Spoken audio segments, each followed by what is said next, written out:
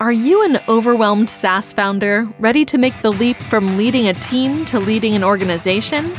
Join us each week as we refill your think tank with actionable tips and strategies from great business minds you know and those you don't know yet. This is SaaS Fuel with your host, 5-time entrepreneur, SaaS founder, and globetrotting adventurer, Jeff Maines. Welcome back to the SaaS Fuel Podcast, where we attempt to design the perfect AI-controlled beach umbrella capable of following the sun and ensuring that you're always in the shade. I'm your host, Jeff Maines. I help B2B SaaS founders like you scale from 7 figures, which is good, to 8 and 9 figures, which is amazingly great. We create capital-efficient growth, premium valuation, and freedom so that you build a business you're proud of and a life of impact that you absolutely love. This weekend, we said adios to spring and we greet the heat and sunny days with open arms. Unofficial start of summer. Yesterday was Memorial Day. I hope you really had a great time. To me, this is a golden time of year. It seems like the world is full of possibilities. It's almost like a second new year. You know, kids are out of school. They'll be bored in a week and new adventures awake, and many of them smell like sunscreen. So maybe that's why the smell of coconut just makes me happy. I had a chilly, windy start to summer last week in San Francisco at the Ascent conference. Big shout out to Fred Rockwell. Absolutely well done. He runs Ascent. Jason Hassenberg, awesome work. It's a lot to put on an event like that. You did a great job. I met some amazing people there, founders, solution providers, Slava, Max, Guy, Dennis, Natalie, Gina, Zoe, Franco, Monica, Yana, Aaron, Will, Matt, Jesse, Jason. I mean, so many people doing amazing things. This is making the list. There's just so much going on in the SaaS community right now. I mean, new friends from across the globe, and I'll see a few of them again at SaaS Talk later this week. It's a little warmer in Austin than it is in San Francisco. Summertime typically means vacations, right? Now, it did for me growing up, and we'd always go somewhere. Many times it was camping in the mountains, or my grandparents had a farm, and my siblings and I would go there for a few weeks in the summer, and we had so much fun. And the cool thing was I got to drive the tractor. And what I didn't realize until years later is we were actually just free labor, you know, working on the farm, but I just didn't realize it was work. We had such a good time. And I know as a founder, it can be hard. And you might think, you know, vacation. Yeah, right. You know, I've got board meetings. I've got investors. I've got financial forecasts, quarterly numbers, and it's all underneath the lingering cloud of economic uncertainty. I mean, come on, Jeff. I don't have time for a freaking vacation. But, you know, hey, let's get together. I help founders fix that for sure. Freedom is one of our core pillars. You know, succeed and have a life at the same time. But just because our budgets may be tightening like a well-strung tennis racket doesn't mean that our imaginations have to. You know, I really encourage you to get out of the office, get out of your head, and go do something fun. That's where some of my best ideas and moments of strategic clarity come from. One of my best ideas of the last few weeks was standing on a boat deck. And the problem that I've been really crunching on for about 6 months, instant answer in that moment. And it was so clear when it happened. So why not, you know, swap that traditional beach workcation for something a little bit more, we'll say, unexpected? How about a digital detox retreat where the only surfing you do is on real waves? Big fan of that here at SaaS Fuel. Or, hey, spend a week working on a farm. I mean, it's team building, a breath of fresh air rolled into one, and a side of fresh eggs for breakfast. And, you know, for those really stuffy executives among us, you know, how about a staycation of silence? If you can't get out, you're absolutely completely overloaded. How about just a quiet house? Maybe a pile of neglected books, maybe a meditation session or two. Do some stretching, do some, you know, things that are just, you know, getting you out of your normal routine. You know, the peace and clarity might just spark your next big business breakthrough. Of course, summer isn't just about the escape, it's a mindset. And it's finding joy in the little things. Like, I don't know, maybe you do an impromptu office ice cream party. You know, soak up some sun during a lunchtime walk. Get outside. Or maybe a virtual magic show for your remote team. You know, I don't know. But whatever you do, break up the routine, get out of your head, and embrace life. Even if it's just for a day, and it'll do you a world of good, because it does me. Once again, I want to spotlight 2 nonprofits that I'm a big fan of and that we support as a company, and did this around Memorial Day. The first one is Tunnel to Towers. They started out of 9/11 and provide mortgage-free homes to Gold Star and fallen first responder families with young children. It's an amazing nonprofit. They also build like specially adapted smart homes for catastrophically injured veterans and first responders. You can learn more about them at t2t.org. That's a letter T, number 2, another T.org. And the second one I want to talk about is Nova Ukraine. They've had their hands full providing food, water, necessities, basic resources to the people of Ukraine. I mean, still getting pounded on a daily basis. And, to the point, I've had conversations in the last couple of weeks with people over there. And it's just, they're continuing to do things. They're productive. They're continuing to work. And it's like, hang on, I got to drop off a Zoom call real quick because air raid sirens are going off. I mean, it's just unbelievable what they're going through right now. Nova Ukraine is helping to take care of people there. And those guys are the real deal. They're in country. They're on the ground. They have the logistical capabilities to get things where they need them are needed the most. So learn more and donate there at novaukraine.org. Links to both of those are on our site at saasfuel.com. And so support at home, support abroad, maybe do both. But consider making a donation to one or both of those nonprofits in honor of Memorial Day. It's a great way to honor the fallen and the service of others. Our expert guest last week was Bobby G. How did you like that? He is a dynamo for sure. Bobby Gillespie is a brand growth consultant, author of Build Your Brand Like You Give a Shiitake Mushroom, and founder and principal at Proper Design. So solid marketing insights about differentiating your business in a crowded market. It's a really, really fun episode. And our founder on Tuesday last week was Dennis Kelly. 6 startups over the last 30 years and currently founder and CEO of Postalytics, fast-growing direct mail automation SaaS. Incredibly insightful conversation. And he had great tips on beating digital overwhelm and getting results with direct mail. It's a channel that's kind of overlooked. People are like, that doesn't work anymore. And sure it does. That's a great episode. If you missed either one of those, go back and give them a listen for sure.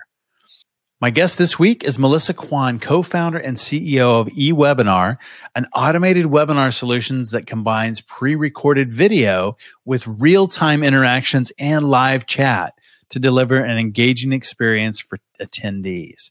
They free people up to focus time on high-value activities. Welcome someone who is enjoying that free time, and that is Melissa Kwan. Well, hey, Melissa, welcome to SaaS Fuel. Thanks so much for having me. Well, tell me a little bit about your journey in building eWebinar. Yeah, it's a pretty big question. I've been in startups for almost 13 years now. This Quite is a while. My third. Yeah, it's for some reason it feels like that I'm still starting out every day. Which I don't know if it's like good or bad. Like on the one side, it's fresh, but on the other side, I'm like, what does it feel like to run a mature company? But it's my third one, third bootstrap startup. My previous startup, which was in real estate SaaS, was acquired in 2019 after I built it for 5 years. eWebinar is a product that I always imagined to exist in my previous company.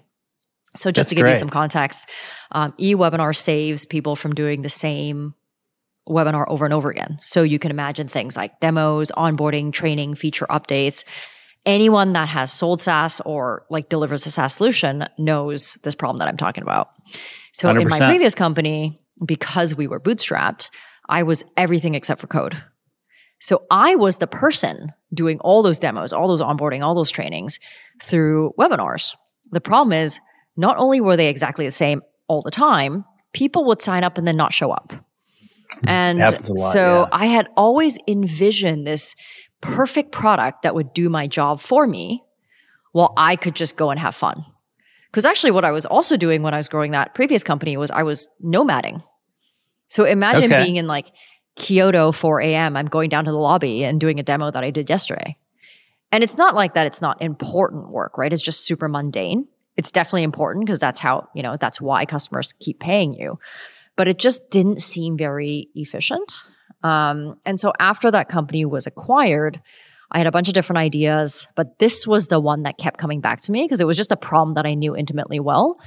And after being in the industry for so long, I know that a lot of my other founder friends were also living the problem, you know, in different ways, right? Like either they have a massive support team, like spending so much money hiring those people to do these trainings, do these webinars around the clock, and still not doing enough, right? With new users coming in every day, or they were like me, right? Have a super small team, needing to do it on your own, and then try to find makeshift solutions like putting things on YouTube or whatnot, but it just really isn't the same thing.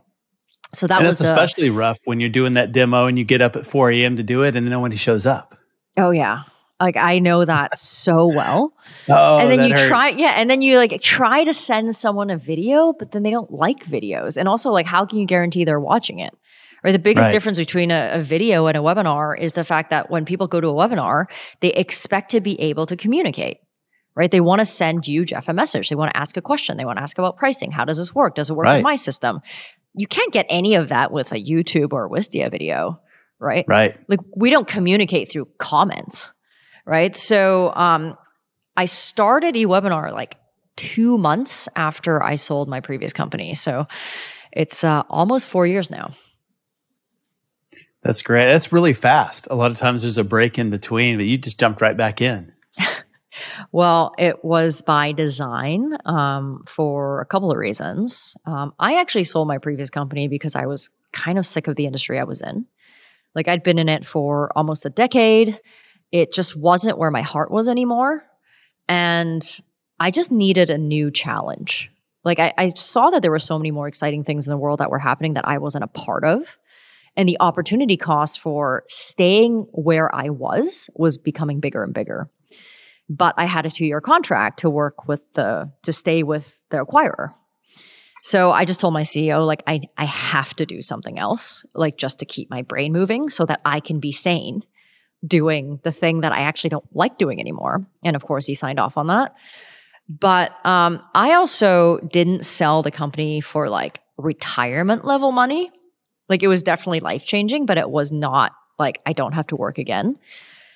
And I just saw like how much consumer expectations have gone up since, 5 years ago before I started that company. So I just didn't want to be, I didn't want to wait a few more years and wait till it was even more competitive to put something out there. So I think there was like some urgency on my side because I don't want to work forever. That's nice. And freedom is something that I think a lot of entrepreneurs really chase and we want, but it's really hard to build a business that provides that. But it seems like you're definitely on the path to doing that with eWebinar. Yeah, I mean, freedom has always been my number one priority. And actually, like when I was trying to choose a new idea to pursue after Spaceo was acquired, I wrote down 10 non-negotiables that my next company has to have before I actually started. So that was actually how I went through the process of elimination and killed off like 95% of the ideas. And one of those things was it has to reflect something that I believe. Like it has to be a reflection of me, which my previous 2 companies weren't, right? My previous 2 companies were built on top of my experience. Like I was always in real estate. I thought I needed to do something in real estate. My network was in real estate. And then I just started a company in real estate because that was like the natural thing to do. And I actually think a lot of people and a lot of founders get into that. I think we were trained to do that. Like you study finance and then you become a banker, right? You don't study finance and then decide like, I'm just going to go be a doctor, right? So I think people get stuck in these mindsets that like, I was educated in this, I have experience, so I have to do X. And so I lived that for a decade and I was always a little bit unhappy. And so when I had some time to think about those reasons, I realized it was because I never fully understood and fully asked myself, like, what are the things that make me happy? And so coming into this, I had the luxury to think about, okay, so now that I have experience, what is the company and the product that I can build that serves my happiness more than my experience, understanding that I can go out and acquire the skill sets for whatever I'm doing. So that was kind of the beginning of it. But since my number one priority has always been freedom, that's why we always worked remote before it was cool. Like 13 years ago, I didn't have an office. I've been nomading for 4 years. everybody on our team has the freedom to work remote if they want to. We don't really have work hours as long as the customer comes first. We don't have holidays, right? I try to give my team the same freedom that I enjoy. So the idea that I can build a product that actually gives people their time back, I mean, that's really magical, right? Because I was living that problem of being bounded by my customer's demo schedule. Like, isn't that insane that like you spend 10 years trying to earn this freedom and you finally have the freedom to travel and nomad and work on the road and in theory dictate your hours, but actually your entire schedule is bounded by your Zoom schedule. So that was actually the thing that was most exciting to me, was not the fact that we could build something to make people more efficient and effective and productive. Like, I actually hate that. We don't have any of that on our website. I want to build something that gives people their time back so they could do anything else they enjoy, including doing more of nothing, which I think we all need to spend more time doing. I love that. And it's really interesting. The messaging so much in the marketplace is about, increasing productivity and efficiency, but that freedom gets lost. I think it's fascinating that you built a company around a problem that you had and really wanting that freedom. And now your product is designed to give other people that same flexibility and freedom. I think there's this hustle culture, right? I'm sure you see that, a lot on like whether it's content or posts on LinkedIn, like we should work harder, we should work more. How do we become more effective and productive and do more with our time? Like, I mean, I just think that like, yes, it's important to build a company and be dedicated, but while you're doing that, I think a lot of founders forget to live. And what I mean by that is, like as you're building your company, life goes on, right? Like people go on dates, they get married, they have children, they buy their first homes, like all of that goes on. But as founders, we always tell ourselves, oh, but once I become X, then I can do all these things. Right? Once I earn this, then maybe I will go date again. Like this happens actually all the time, especially in like around my age, right?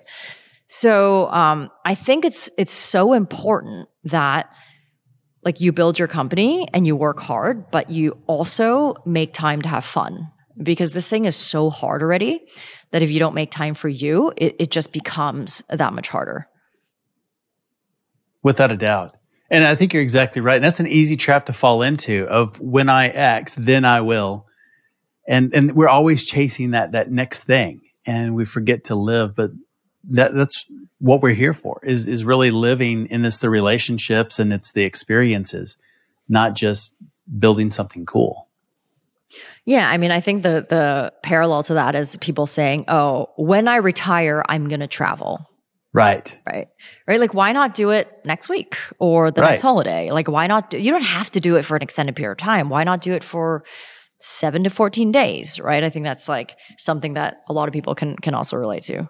Right. When would now be a good time to do that? Yeah, exactly. We don't know what's going to happen tomorrow. Right. Yeah, so important. And I think it's fantastic that you've really realized that, where you are in the stage of life, not looking back. And I think that happens a lot. People get to later stages of life, 60, 70, 80 years old and look back and go, wow, I wish I had done more of that. I wish I had experienced more. I wish I had spent more in relationships. Nobody ever says, I wish I'd spent more time at the office. Right? No, maybe Elon Musk, but he's the only one. Well, tell me about how eWebinar gets time back for entrepreneurs and founders. Yeah, so I think there are two different scenarios, like two different use cases that people come to us for. One is automating lead gen, right? Doing your top of the funnel demos, thought leadership for marketing, whatever your lead magnet is. That could be a webinar that you're doing once a quarter, once a year, because no one's actually running the strategy. With eWebinar, you can take your demo, your thought leadership video, upload it into eWebinar, and then you can program in some interactivity. So like polls, questions, quizzes, things like that throughout the experience. And you set it on recurring schedule and it just runs for you. So it's like set and forget. So if anyone comes to our website, ewebinar.com, they're going to see join a demo right now. It's not fill in this form, book a time on my calendar, like the thing that actually annoys people. It's if you want to see a demo, I want to give it to you right now. If you're not free right now, you can book time for tomorrow. But you don't have to speak to a live person. And actually, there's some comfort, right, in not speaking, not being forced, right, to speak to a live person. To give you an idea of impact, like I looked at my numbers for last year, 2022, 3,000 people joined my demo last year. Wow. And I didn't do a single one of those live. They can still reach out to me through chat, like intercom style chat, where if they send me a message, I can respond in real time, or later through email, so I never actually miss a message. But if I forced everyone to book a time on my calendar, I'm not going to get 3,000 demos a year. Right. I might get like 300 if I was lucky, because so many of those people would drop off, and then maybe 20% of them won't actually show up. Right. So that's one use case. So we actually, not only do we save companies, sales teams from doing the same demo over and over again, for leads that may not even be that good, right? Maybe 10% of your leads are actually ready to buy right now, and those are the ones that might book a sales call afterwards, right? And then the second use case is automating training and onboarding, right? Any SaaS company right now, that when you sign a new contract, whether it's a product-led growth company with a lower contract value or an enterprise company, as soon as someone signs up, you have to train them to adopt your software, otherwise they're going to bounce. But how do you do that right now? Right? You do that through maybe a bunch of knowledge bases, short form videos, Zoom webinars that maybe your CS person is running. But in reality, how many training sessions can one CS person run? Or even 10 people, right? If you are serving customers in 10 different time zones, you're always providing your training schedule on your own time zone. So how's that fair to the consumer? Right. So what we do is we automate all of that, make it available to anyone, anywhere in the world on any time zone, and deliver a beautiful, engaging experience through the software, and give them an opportunity to reach out through live chat. I like that because it really puts them in control. And if the demo is great, they stay. And if they, it's not a fit, then they're out. But it really saves everybody a lot of time. Is this something that fakes being real? I mean, because we've seen some of those other tools in the marketplace, or is it something that they know is actually recorded? Yeah, I think that's a great question. One of the reasons why I started eWebinar was because in my previous company, I tried using everything I can find under the sun because I was so desperate to solve this problem. And so many solutions that I found, like there aren't a lot out there. Right? There's a lot of live webinar solutions that have some automation features, but it's not a dedicated product. There's probably just a handful of Evergreen webinar solutions that are like dedicated to this cause, but almost all of them were designed to trick the consumer into believing it's live when it's not. And that always made me feel a little bit sleazy. So I couldn't really use those things, right? It was like, they had features like a fake chat you could upload to make people feel like people are buying, but they're not there, or like a fake counter that goes up and down that makes you feel like people are joining and leaving.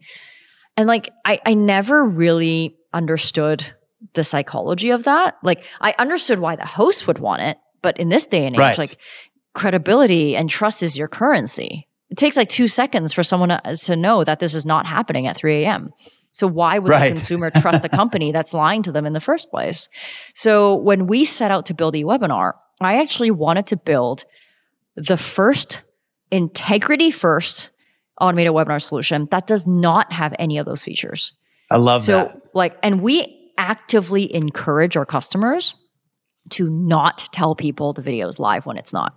Whether they do it, it's really up to them, but we don't encourage it and we don't help them by putting in any of the features that help them trick consumers. Because the last thing that I want is someone joining an eWebinar and say, "Oh, I don't like this experience because last time I was here, I was tricked into buying something." So, I mean, the short answer is we don't encourage it. It's totally up to the company, but people are smart. So, and a lot of our customers will just say, "The video is recorded, but I'm managing the chat, or our team is managing the chat." I like that. I think that's really important because I've used some of those solutions in the past as well, and stopped specifically for that reason because it was not in alignment with my values, with our company values at all. And so I think it's really, really refreshing to see you come with an integrity first approach like that. And I think it's interesting that like people are such creatures of habit, right? Like we have the biggest objection that we have are companies like trying to make the transition, but also thinking, but isn't live better? But like, why is live better, right? Why do people think live is better? They think, well, I'm in front of you, so it's better. It means that I'm more dedicated to you. It means my attention is here. But saying live is better is almost like I can't watch Netflix because it's worse than network TV. Right. Than a play, right? Well, yeah. And we've totally moved on from that, right? So it's interesting how Netflix has completely changed the way we expect to watch video in our everyday lives, like in our lifestyle, right? Yes. But for some reason, when it comes to B2B, we're like, oh no, you have to fit into my schedule because live is better. Like what if, CBS told you can only watch your favorite show next Tuesday at 11? Nobody would watch it. It would never fly. Right? So I think it's an incredible opportunity for companies who recognize this trend, because what consumers want is not Jeff presenting to me right now, right? What consumers want is content that's valuable to them when they want it. And they want to be able to get your attention, to send you a chat message, send you an email when they want it. So everything is consumer driven. And the incredible opportunity that not a lot of companies are taking advantage of right now is better aligning what they deliver, what they put out there, with what their customers actually want. I think that's really, really important. And I love the parallel too, that's the way it used to be on TV, is you had to watch it when the broadcast was. And we've moved so far from that. I mean, even now in some of the players are releasing weekly, even the streaming services, they're not releasing full seasons at once, and they're releasing weekly. And I'm annoyed with that. Oh my gosh, me too. Like the Apple Plus, right? Like, why don't you just give it to me? I can't stand that. Just drop them all and let me binge them at once and be done. I can't wait a week in between. Are you kidding me? So we're so far removed from where we were. I mean, 10, certainly 20 years ago, before DVRs, and I guess VCRs were around then, and assuming that things actually ran on schedule. But we've come a long ways, and I think in the tech world, recognizing that we've come that far there as well. And I think that's really smart in giving your prospect what they want when they want it. Well, also, like, if you think about the number of things that can go wrong when you're doing something live, right? Like the connection's not good, someone can't join, you're distracted. And then the bigger the audience, like the bigger the audience, the more people you need to manage the chats, because otherwise you lose that question. There's so many people. And if you're the only host, you have to make sure you're looking at the camera, but also clicking like discreetly on the chat and Q&A button to make sure, people aren't saying, hey, Jeff, I don't see you anymore. Right? Like, so, I mean, so I think if you do something that's pre-recorded, you have the opportunity to make it way higher quality. Your script can be tighter. There's nobody interrupting you, asking you questions. There's no connection issues, right? Things like that. So I think if you think about like just the types of content that you have to put out there, there's some content, of course, that needs to be live, right? Sure. Like, your New Year's countdown, right? Like something that's really timely, right? Like if you're an influencer, for example, and you have a massive audience and people want to see you like almost perform, and that's where it really makes sense. But if you're talking about your top of the funnel generic demo, if you're talking about your feature training, your onboarding, like it doesn't actually have to be live. Like all of that can actually be much higher quality if you just record it and automate it. And I like that the chat is live, that is something that is interactive and certainly can be real time as long as somebody's on the other end. Because that's ultimately what they're looking for in a live demo, is that kind of interaction. Well, yeah. And I think the second biggest obstacle that we have to go through, that we have to get over after the first one of like, oh, isn't live better, is, well, if it's a webinar and there's a chat, then I have to be there 24/7. But this is how unimaginative people are, right? Like we chat with people, our friends, our family, our customers asynchronously every second of the day, right? When somebody texts my phone, I don't respond to them right away, but they know they're going to get a response from me, right? When someone comes to your website and they type in the little chat bubble, They're not going to be like, where are you? Where are you? Like, I'm so angry that I'm not getting a response right now. Like, what they're looking for is the fact that you receive the message, which is usually prompted by an autoresponder. And they want to hear back from you within a reasonable amount of time. And they know that they're going to communicate with you through email after, the first 5 minutes, right? If you're not there. So the way that we communicate asynchronously is something that we do everywhere except for webinars before us. So but that's the thing. Like when people think about webinars, they're so stuck on, well, it's live and the chat's live, so I have to be there. I have to staff this thing 24 hours. Oh, I can't do that. But like once, and that's why we actually use our own product to deliver our own demo.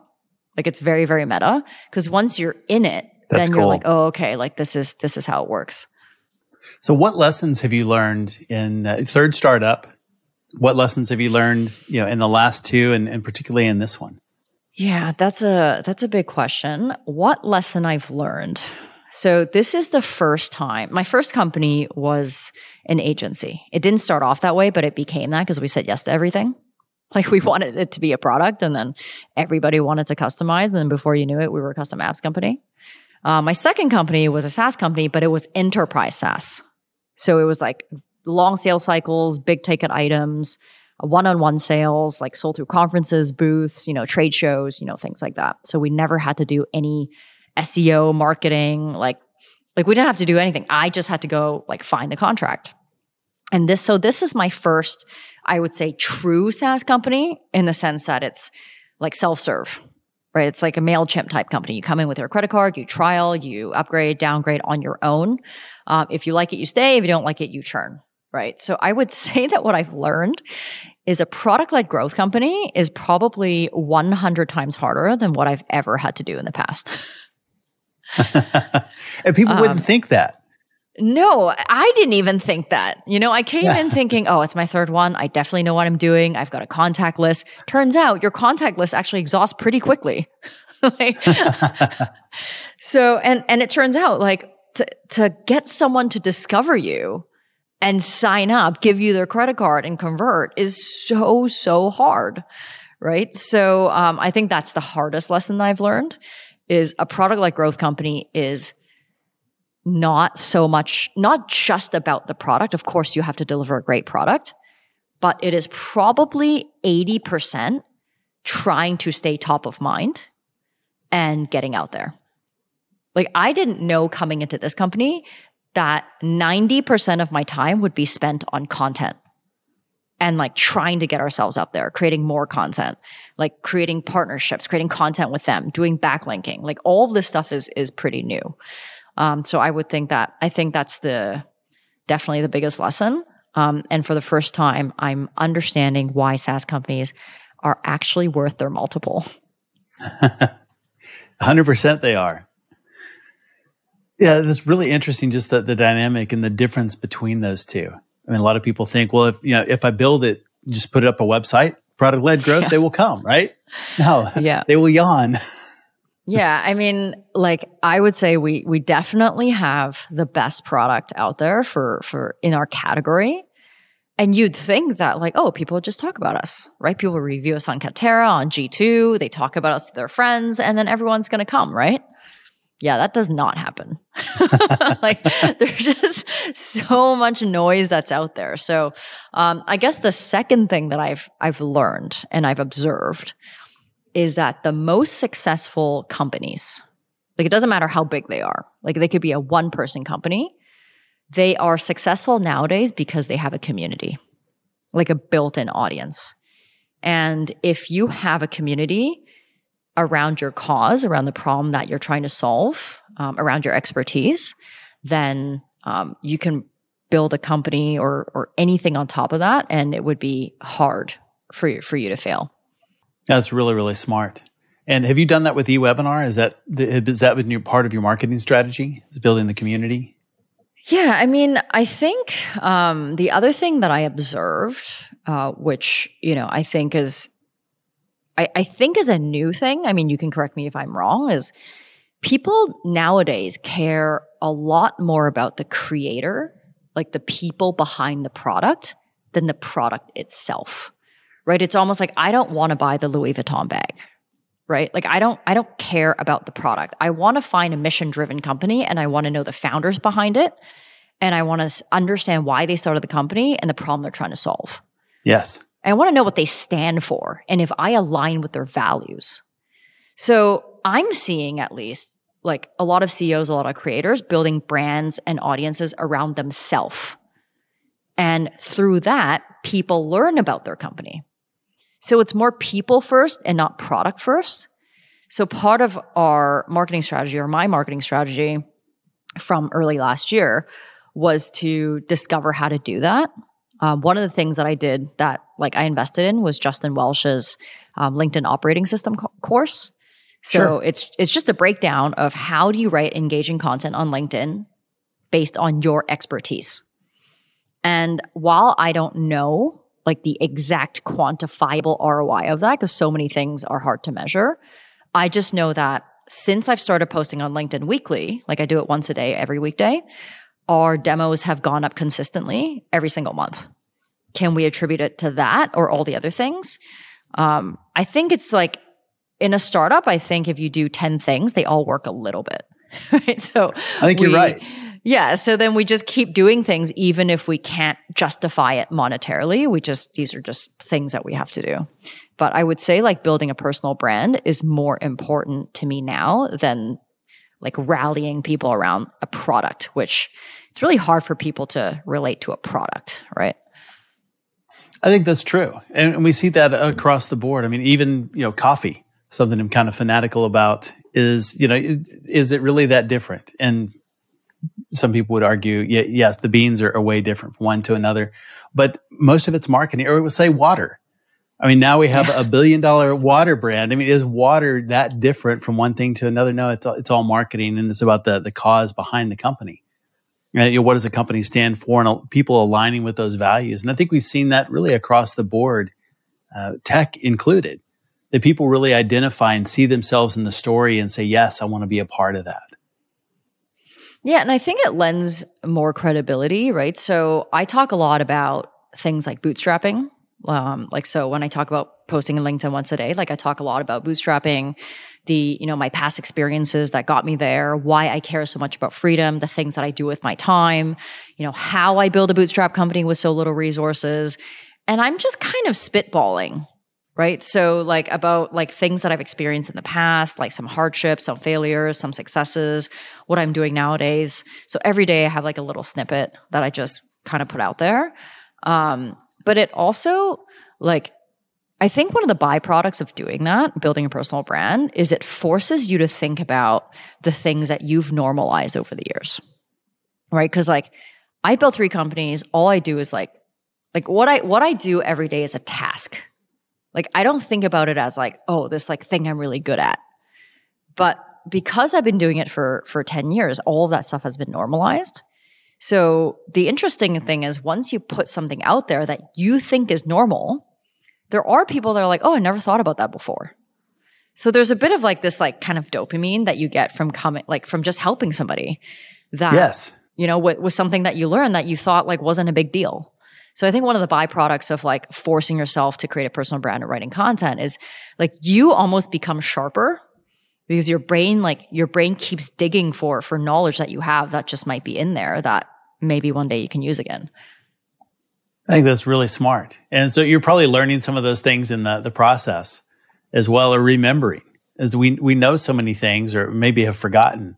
But then when we're digging in there, it's like, oh, that is something, and maybe it comes back up and you're able to use that later.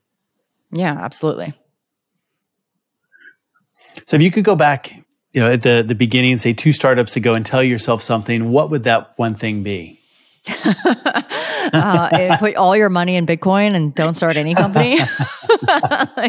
like half joking, but not really. Yeah. I would sell before 2022, right? Yes. I would say like start a company. Like don't be afraid to start a company. Based on something that makes you happy, even if you have no experience doing it. And that's, I think, the biggest mark that I missed As I mentioned earlier, like I started something because I thought that's what I had to do. But if I really thought about my personality and the things that make me happy, like such as having freedom, wanting to travel, nomading, not wanting to talk to customers all the time, I think I would come up with a fairly different business. And I would tell myself, it's going to take you 3 times longer than you imagined. Like everything. Right? It still blows my mind now how long things take. I've been doing it for so long. Yeah. Like I'm like, oh yeah, we can just do this thing and we can see the results like, next month. Yeah. It never happens that way. No, it doesn't. No, that's not what the book said. It said, results in 10 days. Yeah. Yeah, exactly. Yeah, those are the stories that I think we hear a lot out there. Somebody is an overnight success, but it's a lot of times it's after 20 years of pushing a rock uphill by themselves. Wow, overnight success. Yeah, 20 years so fast. Right. So but that really is the entrepreneurial journey is working toward that, and it does take time, but it's certainly worth it in the end. I think it's gold. What you said about really building something that is aligned and that fits what you want to do. As I've been in that trap of building something just because I was good at it and it was there. It was an opportunity, but it just, I've done things like that it just weren't a great fit. It wasn't my passion. I was good at it. And so I think, I wish I'd learned that lesson. Wish I'd talked to you. What happened to that company? Well, it was a success and we sold, but it just wasn't something that was super fulfilling in the process. Yeah. We made money, but it wasn't something that I can look back and go, wow, that was fantastic. That was life changing. Yeah, I guess like it reminds me of something. So my previous company, we built software, like it was an open house software, right? It's like, so you can imagine people walking into an open house, they sign in on a piece of paper. We were like the iPad check-in tool for open houses. So we sold to brokerages and franchises, but our users were real estate agents. And then consumers of that was like home buyers and sellers going to open houses. And I remember thinking like building software and selling to real estate agents has got to be one of the hardest things on earth. In fact, it is so hard that I felt like after I sold Spacio, my calling was to actively convince people away from starting a real estate tech company. Because these guys are not used to buying software. Like they will spend $400 on a bottle of wine, like for their client, but they will not spend $20 on a piece of software. And that's where the hardship is. And every single day, like you get, like, of course it was such a small company that like I also have to do support, or like I'm just always on it. So even now I'm always on it. So I'm always the quickest to jump on something. But you just get people yelling at you like every single day. Like, why doesn't this work? Blah, blah. And they're not even paying you, right? Their companies are. They're just using it. And I remember thinking to myself, I'm working so hard to build an incredible product that it doesn't feel like anyone really appreciates. Like, I think it's a function of the audience as well. They're just not really users of software. And so they require a lot of handholding. I remember thinking like, why am I spending my life building software to make agents' lives marginally better? And they don't even like it. Right? and was like realizing that was when I just got more and more tired of where I was. And that's why eventually we sold the company. But that was kind of the first realization of thinking like, this can't be my life. Like, I'm not proud of this. I don't enjoy doing this. And people aren't even thanking me for it. All right. And now with eWebinar, like, and even though it's hard, we always get people come in saying, oh, I'm taking my first vacation because of you. Or, oh, I'm so glad that I found this. Like, I'm so sick of doing these demos in like 8 different time zones. So that, like it's way more fulfilling to me than anything I've done before, even though what we're building now is the hardest thing I've ever built. That's really, really great. Yeah, fulfilling and hard. Yeah, it's an interesting combination, but it's where I think it's a lot of fun. Is doing those hard things because there's a mission behind it. There's a bigger purpose behind what you're building, not just building software because you can. Well, I mean, I think the biggest purpose behind it is I just want to be financially free. Yeah. Like, who are we kidding, right? Like, I don't think if you want to be rich, like fast, you should start a tech company. Like, you should definitely not start a tech company. You're better off starting a restaurant, right? Or selling any other product. Like, you can get money in exchange for a product right away, right? Like, but building tech companies is what I know. It's what I think I can do best. And like, yes, I'm building something that I believe, and it's something that's really fulfilling because I'm hearing, really positive reviews from our customers. But the biggest reason I'm doing this is so that I can have a good life. And I think it's important to also mention that as well. I like that. And you mentioned a couple of times being a digital nomad, traveling. Where are some of your favorite places? Well, I left New York 4 years ago to travel full time, and we discovered Amsterdam. And we actually, in 2019, I sold my company, and at the same time, I was able to buy a place in Amsterdam. So we have a home base there. We spend like 4 months of the year there, not like the good months. I was going to say the warm months, right? Yeah, the warm months. So I definitely think Amsterdam is one of the greatest cities in the world, just all things considered, like super convenient, like everyone's very, like really happy, easy to get to by, train and plane. And we have a big community there that we love. But as for, where we spend winters, definitely Hong Kong, Thailand, and Bali are our favorites. But I don't think I've traveled enough to say like what might be the best. But these are the places that we spend most time in. You get some great places. Scuba diver. So, Bali, Thailand, I mean, beautiful, beautiful places. Great beaches, great diving. Yeah, absolutely. It's a good place to spend the winter for sure. A little warmer than Amsterdam. Yeah. Well, where can people find out more about you and about eWebinar online? Yeah, the best place to get hold of me is through LinkedIn. So my last name is spelled Kwan, Kwan, first name Melissa. And if you're curious about how eWebinar can help you or your business, just go to eWebinar.com. It's spelled exactly as it sounds. And we'll make sure and link both of those in the show notes, and certainly highlight your LinkedIn post because I really enjoy seeing them. So everybody else should be engaging in those and reading and liking and sharing. Yeah, awesome. Thanks so much. Well, thank you for being on SaaS Fuel. Thanks again, Melissa, for coming on the show and sharing your journey and insights. In keeping with the summer theme and time off, Melissa is one of the best examples of a founder who's built an incredible business without sacrificing her personal life on the altar of MRR. Success and life are not mutually exclusive propositions. Our SaaS is really high quality as well. I mean, it's way better than some of the others in this space. And, I really appreciate the most that they don't try to fake it. It's like next live webinar starts in 8 minutes and it's 2 a.m.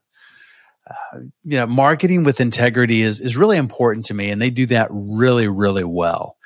As always, all links, highlights, resources, full show notes are available at saasfuel.com. If you're getting value, please subscribe or follow us there as well, and check out our YouTube channel.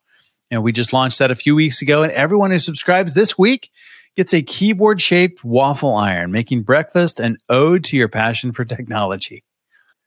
Join us Thursday on our SaaS Fuel Expert Series for Sam Baker, Principal at Scale Venture Partners. Sam focuses on opportunities in both business and infrastructure software. He'll give us a state of the market and unique perspective from a capital partner and what things look like today. So he believes cognitive apps are the future. We'll get into that as well. And then next Tuesday, our SaaS founder is Dr. Jonathan Bakhtari. He is CEO both at E7 Health and U.S. Drug Test Centers. They have been called the Uber of preventive medicine, and SaaS and tech are leading the way.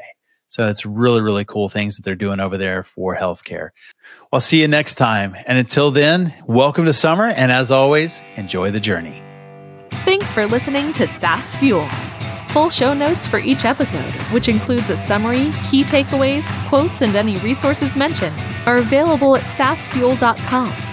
Be sure to follow and subscribe wherever you listen to podcasts. And if you're enjoying the content and getting value from these episodes, please leave us a rating and review at ratethispodcast.com/SaaSfuel. We'll be sure to read these out on future episodes.